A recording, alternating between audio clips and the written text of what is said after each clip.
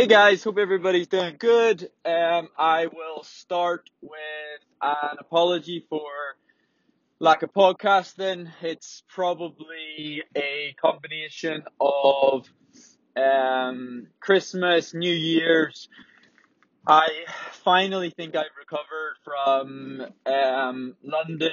I honestly think it took a lot longer than perhaps previous marathons have taken. Um, I'm not convinced I've ever really fully recovered from a previous marathon when I thought I'd recovered, if that makes sense. So like, I probably thought 4 or 5 weeks later, I was good to go. In fact, there's been times that I've sort of fancied myself like 48 hours later that my legs are sort of okay. But um, I guess recovery time depends very much on how fast you run and how hard you push. So I think the combination of Larne, the half marathon, 61 minutes, and then London, the 209, I think both just had a big impact on my body. And so obviously I tried my best to take my time to recover. But then it's crazy that I'm still, this must be 10 weeks later, and I'm still getting treatment on an area of my body that hurt during the London Marathon. So, front of my right hip and right hamstring, I'm still on a physio table, not 2 days ago there getting treatment, and that kind of links into hamstring, adductor, yeah, probably an area of weakness for me, and it's probably fascinating that in the gym you can be quite strong, but it doesn't necessarily mean that you're injury free or you will remain injury free, and the body has to kind of work, I guess, in sync. And potentially since London, mine hasn't quite been working in that same sync that it usually does, and that's what's causing me to overload that right hamstring, and that's what's been causing me a few issues in training. So look, there's been quite a lot going on. There was, I'll not go into too much detail, but I spent the last probably 2.5 weeks really tired. I've been very open about the fact that I've been working with a sports psychiatrist, and we started a form of medication, I guess 2.5 weeks ago, and it really, really knocked me out. Like, I read reviews, and I I read little bits and pieces about what people said, and about, like, I guess the fact that you can, like, get tired, you can have a bit of tiredness, things like this, and these are kind of side effects that are certainly to be expected, and all that. But honestly, it really, really knocked me out, and I guess I didn't really know.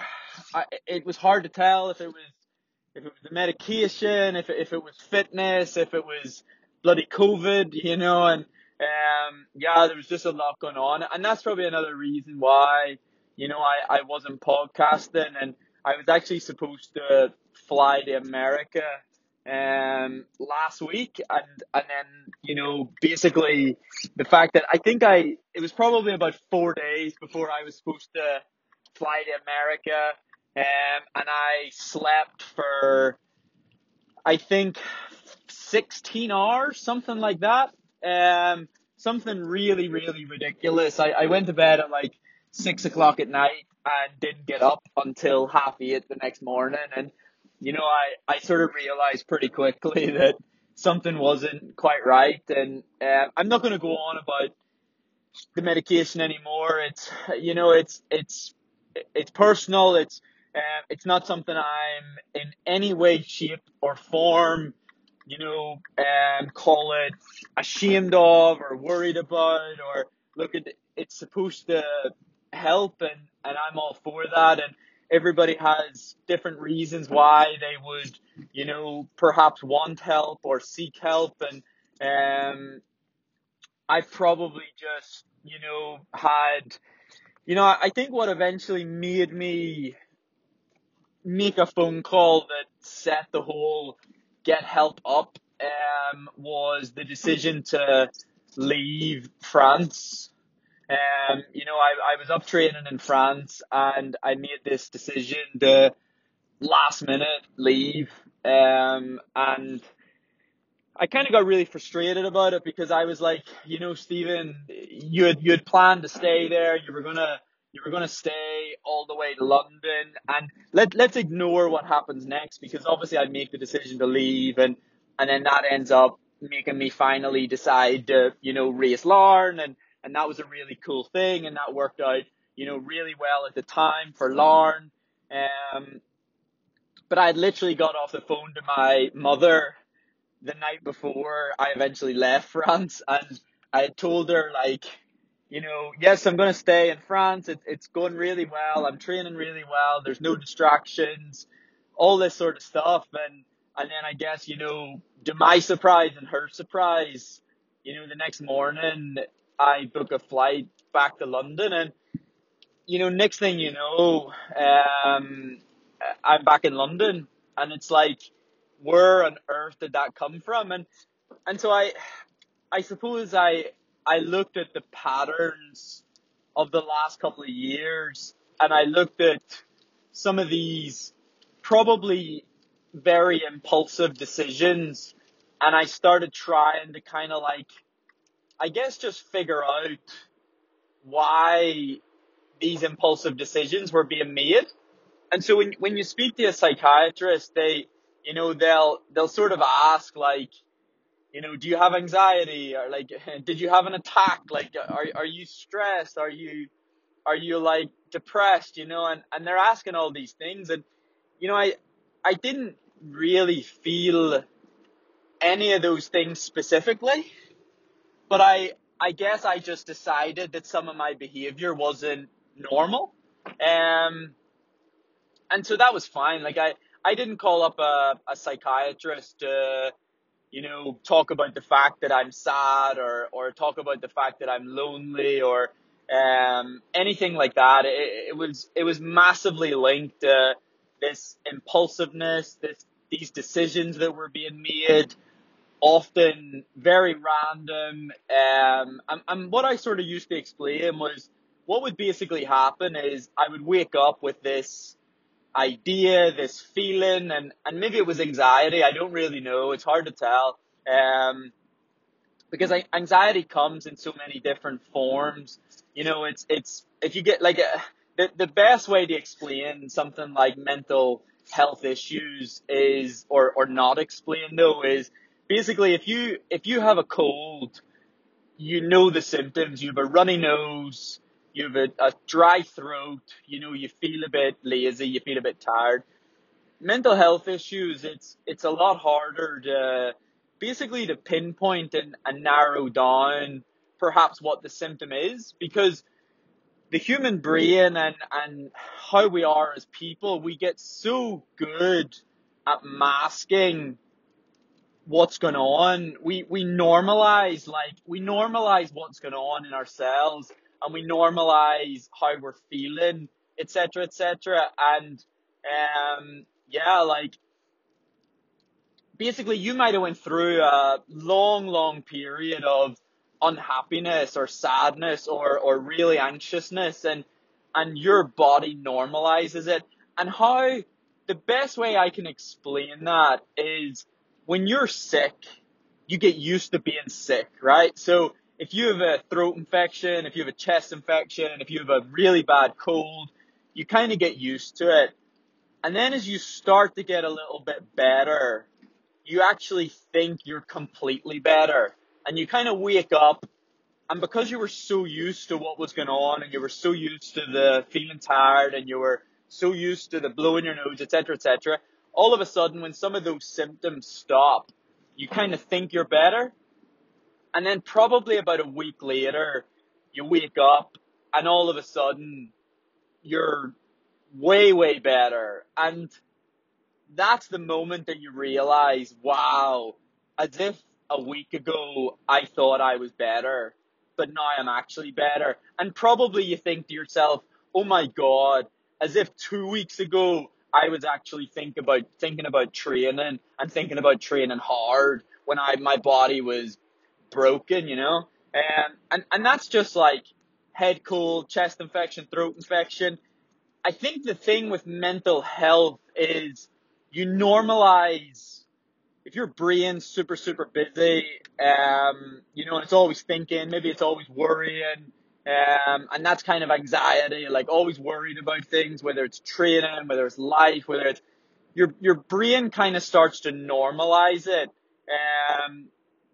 And I guess in that moment that your brain accepts and normalizes these feelings, you kind of just get used to it. It becomes your norm.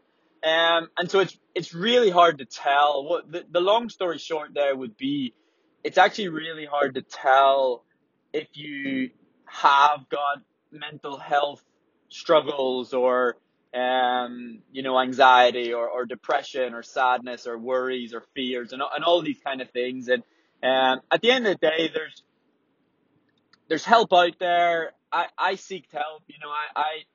It's not like I said, I wasn't suicidal. I wasn't sad. I wasn't, it was nothing.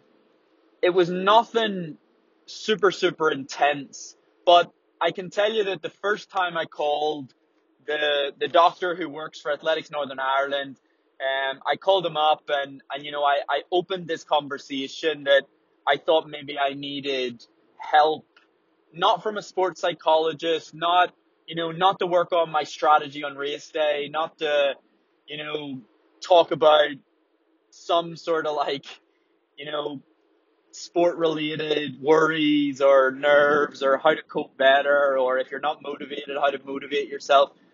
I knew that I was opening the door, that I needed like proper help. And I guess the day I did that, I cried my eyes out. Like I was really, really, really upset on the phone. And I guess why it probably upset me that much was because I was, I think I was really happy and excited that I had opened the door to sort of get help. And it was the first time that I had sort of openly, call it, not admitted, but openly sort of suggested that I wasn't okay. And that was really frightening. That was, and I broke down into tears, and I sort of like came to the conclusion that, wow, like, I remember thinking, I think if people spent a day or a week in my head and realized the kind of worries and doubts and anxiety and all this stuff that I have been dealing with for, so many years in my life, it would make some of my performances just seem even more probably incredible than, what they've been. Um, and that was quite nice. Now look, everyone has things they struggle with, and maybe that's how I used to justify it and make it okay. That was probably my, I don't know, do we call it rationalization, that I sort of like, I had this attitude of like, not like suck it up, but like, everybody has things they deal with, Stephen. So like, don't be acting like pity party about yourself or, things like that. And I probably masked some of the stuff that was going on and, justified it and made it seem like it was okay. And actually it probably wasn't okay. And I think a lot of that is what led to this kind of impulsiveness that, you have these worries, you might think like you should be somewhere else, you might not feel settled. And normally when you don't feel settled or you're worried about something or there's a weight sitting over you, I used to think like by moving location or by going somewhere else or by trying something else, it might shift the sort of weight or the load or whatever it may be. And, I guess it just never shifted because I used to just move around all the time. And I kind of wanted to stop doing that. and I wanted to be a little bit more responsible, and also I thought my running could benefit from sticking to plans a little bit more. And I guess the sad bit of the story was when I sort of thought that what I didn't want therapy or medication to do was change me and make me, not as good as what I am. So the big worry for me was that, maybe by taking medication, or maybe by having this therapy, you might get rid of some of your anxiety, you might get rid of some of your nerves, you might get rid of some of your worry, and not nerves, but worry, anxiety, and all these things. But then I was like, but what if the fact that I live with all of that on a daily basis, and I've been through some really challenging moments in life, and believe me when I say that, like, I'm not talking about races here. I'm not talking about world champs. I'm not. This isn't running related. This is real stuff in life that, this is adversity I've lived through and gone through and dealt with, and childhood upbringing, all these kind of things. And but maybe the great athletes in the world and the champions are bred. Aren't we learning more and more that great athletes are bred from adversity? By going through the suffering. That's why on marathon day you can push as hard as you can push, and you can break through, because it was never an option to quit, or things like this. And so the big worry for me was that, yeah, basically, by getting help, or by, trying medication, or trying something to make me, honestly, as simple as I could put this, is to make me happier. I wanted to be happier. Honestly, I don't know for how long, I've not been, like, just happy. Like, that's a really crazy thing to say, but I put out my Instagram the other day, and I said, this has been an amazing year on paper, and I achieved all these amazing things. But like, I didn't know if I was like, when when you're struggling with mental health, I don't think you embrace happiness. You don't allow it, because you've shut yourself down a bit. You're down in the dumps. You're a bit doom and gloom, and I think stopped. I had stopped allowing myself to even embrace happiness or enjoy it, and then, okay, so happiness in life is a real struggle as it is. What is happiness? What invokes happiness? How do we know if we're happy? How do we know if we're not? And things like this. But yeah, I guess I just wanted to be happier, but I didn't want that to come at a cost of losing my ability to be brilliant. And so I spoke to honestly, the sports psychiatrist, and I told him my concerns, and I obviously said that, there's things I think I need to work on. I'm absolutely brilliant at dealing with struggles on race day. When shit hits the fan, I'm brilliant at pulling it back. I never give up, I never quit, and things like this. But I was like, but life literally scares the shit out of me. And like, I need to work on that. I need to be better at life. I need to be better with my friends. I need to be better with my family. I need to be better in relationships. And running's a small part of this big crazy world that we live in, and it'll come and go. Okay, running never has to go. And actually, running is the anchor of my mental health being as stable probably as it is. And even though I was in probably a pretty bad place, the sports psychiatrist would probably have said, in terms of my mental health, but running was probably the anchor that, perhaps stopped me from having a real serious breakdown. And if you watch the Tyson Fury documentary, you'll sort of see that his breakdown comes after winning, the world titles, because once you don't have a focus, once you don't have something that, really helps your mental health, it's really easy to pretty much fall off the wagon. And I guess that's what I actually did in end of 2016. When I stopped running and I quit, and I went to rugby and socializing, and pretty bad behavior and all sorts of bad stuff. That's when I really spiraled into, my mom would tell you I was depressed. It was dark. I didn't answer the phone. I didn't want to speak to anybody. I was ashamed of myself. I was embarrassed by how I thought I was behaving at the time, when in reality I wasn't really doing, like, I wasn't like committing crimes. I just, because I had lost running that I thought was so pure and so amazing, and took so much dedication, and I let that go. And then all of a sudden it meant I didn't have to sleep early. It meant I didn't have to eat all the right foods. I started to become ashamed of myself, and that's tragic. That's, so I spiraled into this like really deep and dark place. And so running has been that anchor throughout all of this. And it's something that, like I said, I did say it can't last forever, but the professional running world can't last forever.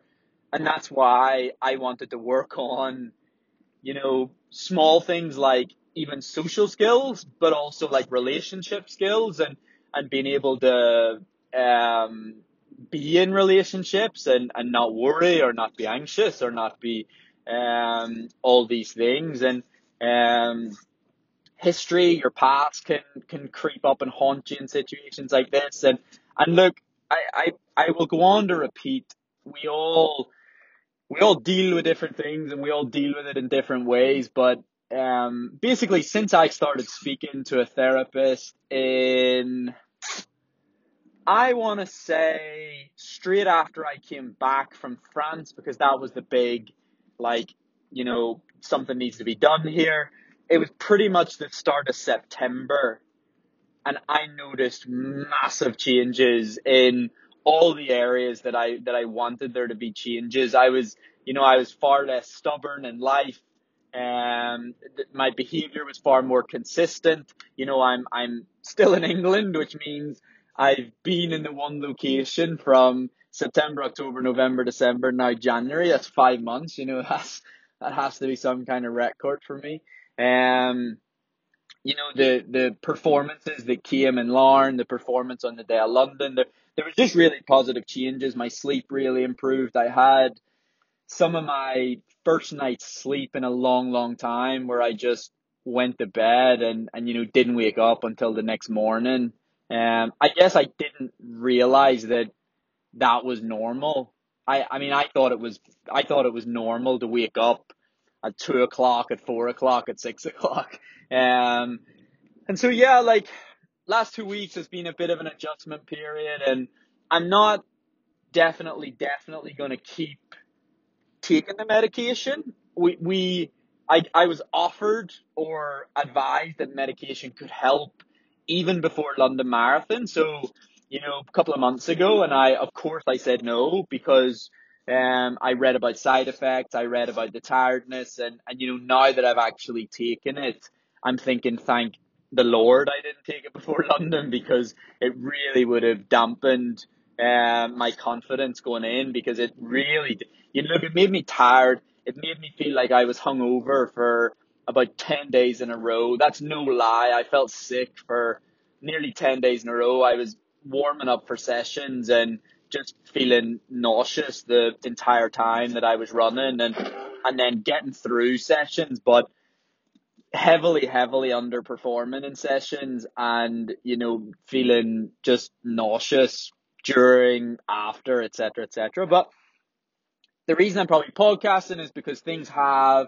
started to, I guess, just perk up a little bit again, and energy levels seem better, mood seems better, and training a lot better, and back to where I'm pretty excited to go training, because I know it's probably going to be a pretty good day. And I guess what was frustrating was that I felt like I deserved training. I sort of felt like I deserved training to be going well, because I'd worked hard and I'd gone the altitude, and I had put in what I thought was a solid block of training. And yeah, I guess it just wasn't going that well, and I was confused if it was fitness or didn't really know what was going on. But I've gone back to very basic training stuff that I used to do with actually with Nick Bideau a long time ago, because I'm right beside what I call Bushy Park, if anyone knows, but it's a park in London. We just did very simple training around the area. I wanted to simplify training and life. So rather than trying to overcomplicate things, if you were coached by Nick Bideau on a Tuesday morning, you went to the park and you did Ks. If you were coached by Nick Bideau on a Thursday, you went to the park and you did tempo. And Saturday, you either did hills or you did tempo around the park. And so rather than because there's been so much going on, and what I mean by so much going on is, like medication, you know, COVID, worry, trying to plan training camps. There just seems to be lots going on. I just wanted the training to be simple. I just wanted one thing in my life to just be simple and not be complicated. I'm going to wake up tomorrow morning. It's a Tuesday. It's not complicated. Go to the park, run some Ks, go home. And I've actually really appreciated doing that. It might not be the best training in the world. Maybe it is. I don't know. Who knows? Like in running's pretty damn complicated. But it's just been pretty simple. I've also now booked an altitude camp. So luckily, Athletics Ireland and we're able to help and figure out travel to the States. And so I have an altitude camp booked. I wasn't really sure whether to go to altitude or not, but basically how I've kind of decided to attack this year is actually not to attack this year. And I think a lot of people probably go into the Olympic year, whether they're qualified or not qualified, and actually overtrain and over push. And I guess I just want to avoid that if I possibly can. I think it's very difficult. I've just realized it's very difficult to recover from 61-minute half marathon or faster, or had I considered doing another marathon if they exist in sort of March, April, I've seen how long the recovery process from that can be, both mentally and physically.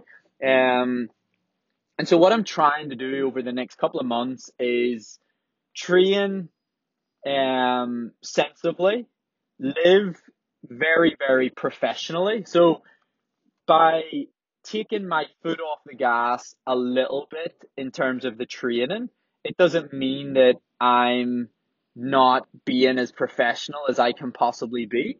And so that's two very different things. So you can take your foot off the gas in training. If you take your foot off the gas as well in your lifestyle, well, then you could end up with illnesses. You could end up with even fatigue, even though you're not even training that hard. But if you're not living well and you're not sleeping well and you're not eating well and all these kind of things. So the strategy is basically that I'll train at 80 to 90% of my full capacity, you could say. I'll still do my altitude camps. I'll still, the structure of the year will still look really good. But then hopefully come March and April, I'll be healthy. I'll be psychologically a little bit fresher than if I had tried to attack a big race in March or April. And then I should be in a position similar to how I felt going to the likes of Font Romeu last July. And I kind of went to Font Romeu a little bit, not unfit, but not very fit at all. That I've really contradicted myself there. I just wasn't that fit going to Font Romeu. And then I kind of went there, but I had so much to work on and so much to improve that with every week, it just got better and better. And that's what I'd be hoping could happen come April with that final push to the Olympics. So April, May, June, July, you should be able to not necessarily improve every week, but you should have little things you can add each week, little bit more training, little bit more focus, shift a little bit of weight, etc., etc. And that's how things build in a really nice way. Um, but like I said, don't confuse that with for the next 2 months I'm going to be lazy, or for the next 2 months I'm not going to try, or I'm going to be out getting pissed. And I've actually decided to give up alcohol. That's a really interesting one. I've decided that nothing nothing good in my life has ever been created because of alcohol, and that's quite a strong statement, but I went back to Belfast to spend Christmas at home. Um, Belfast wasn't in a lockdown, so you were allowed to go to the pub, but you had to be in a small group and people from your household and stuff like this. And so I had drinks, and I ended up going home, with housemate, and I had probably had, I don't know. It might have been 3 or 4 Guinness. I'm lying. It was probably 6 or 7 Guinness. I'm almost certain there was 3 or maybe 4 Jaeger bombs, and then I went home and started drinking red wine, and I spent about 2 a.m. in the morning to about 6 a.m. just throwing up all over myself. Like I couldn't even make it to the bathroom. So I'm lying in bed, vomit everywhere. And obviously I don't drink. So when I do and I'm greedy, it makes a real fucking mess of me. So here I am. I basically wake up. It's about 6 a.m. and I wake up and I'm on the floor, and I'm sleeping on the floor, and I'm thinking to myself, why the fuck am I sleeping on the floor? And I stand up and I see the bed, and there's sick all over the bed. And, this is kind of like, I don't know if it was a blessing in disguise, but that's not the first time that something like that has happened. I might have made it to the bathroom in the past and thrown up in the toilet. And this time I just happened to not make it to the bathroom. But I've decided that I don't think anything good in my life has ever happened from drinking. And I mean, not any amount. Not 1 glass of wine, not 2 glasses of wine, not 1 Guinness, not 2 Guinness. There's a there's an idea, like, I had an absolutely amazing day at Dublin Marathon. Absolutely amazing. Probably literally one of the best days of my life. And then I went on after Dublin to drink. Both times I've done Dublin, actually, I went on to drink whiskey and beers and shots. And while I enjoyed being in people's company, and I enjoyed celebrating the victory with friends and people close to me, I did not enjoy the next day of my life. In fact, a day that was supposed to probably be a continued celebration, like, gave me fear, gave me anxiety. I felt depressed. I felt sad. I felt worried the whole day. I felt nauseous the whole day. I felt sorry for myself the whole day. And I had people texting me saying, well done. And I'm curled up in bed thinking, go away. And yeah, it's just a fucking disaster for me. And I don't know if anyone listening will be thinking it's a disaster for them too, but yeah, I'm just not going to drink ever again. It's that simple. I've just literally decided that nothing, I mean that, nothing good has ever came in my life from drinking. I've only ever regretted things that have happened. Not every single time I've drunk, of course, but I've only, the things that I regret in my life, the moments that I regret in my life, is usually actions that, or feelings, or like I said, how I felt the next day, or how I felt that evening, all from drink. My bloody retirement came from drink.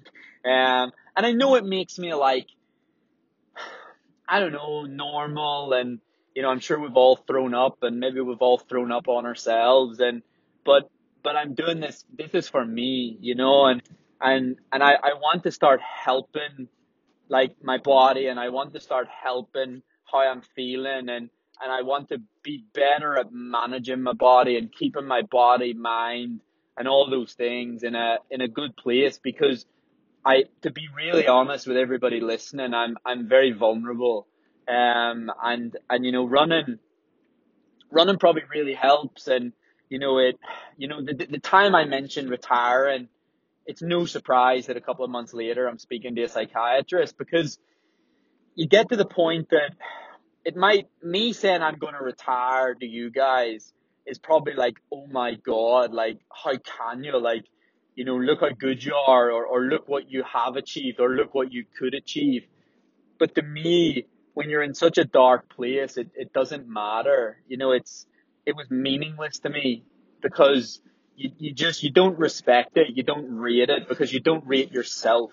And that's really sad. But you just, I just got to the point where I just didn't care. I didn't rate it. Nothing I could do personally would impress myself, because I didn't value or rate myself. And so the next chapter of my life is to be better.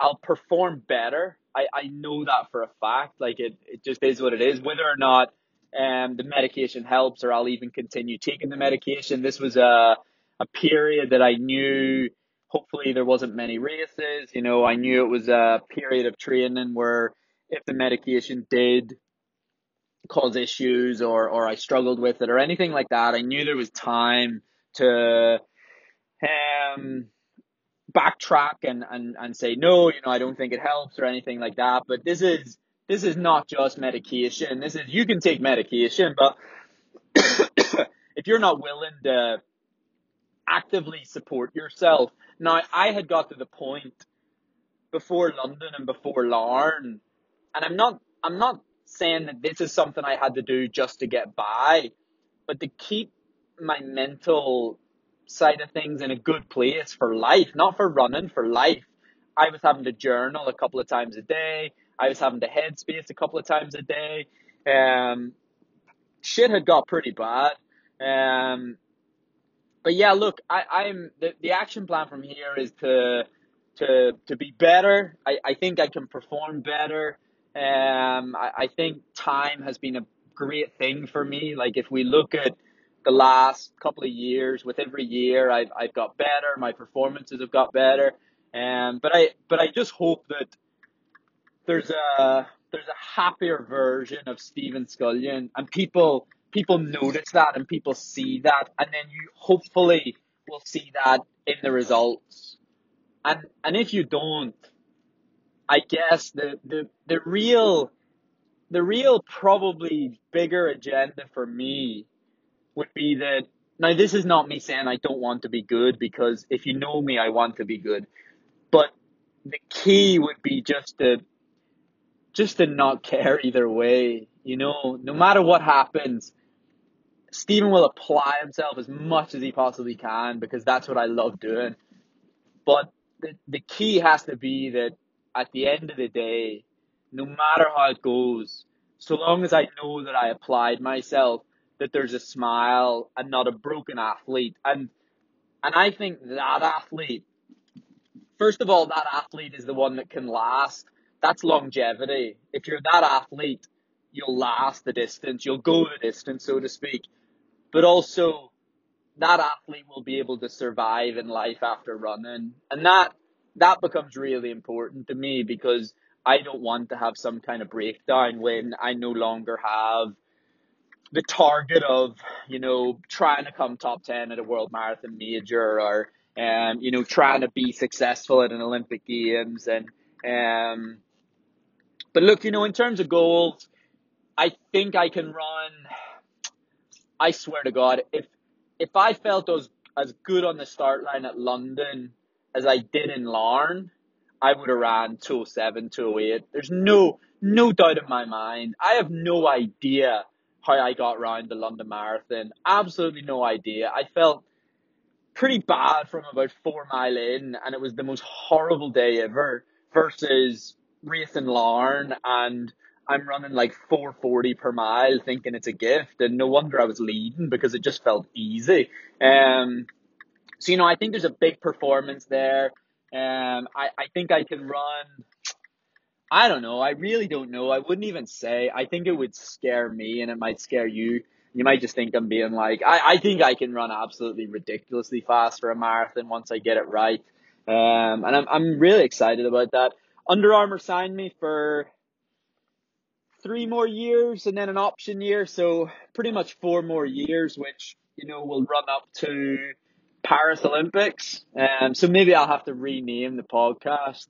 That's kind of a joke, but that would be quite funny. Um, but yeah, the reason I actually podcasted was because somebody sent me a DM and just said that, I guess they'd missed the podcast and I do apologize for that. Like, I guess there has just been a lot going on, and it's not like an excuse or anything like that, but there's just been things going on. But I do realize that, the podcast meant a lot to people, and a lot of people were able to find some kind of help or enjoyment, or and I hope, as always, I've no idea how this podcast is going to come across. I never really do. But again, there's no point this existing if there's not honesty, and this was always supposed to be the no bullshit zone, and I'd be lying if I didn't talk about things. But hopefully the next podcast can get back to running and training and racing and things like that. But there was no rules with this podcast. It was just a podcast that was started about a journey to an Olympics. And I guess for now the journey continues, because I'm told the Olympics are definitely going to happen. But look, guys, thanks for listening. I hope you enjoy it. Skull.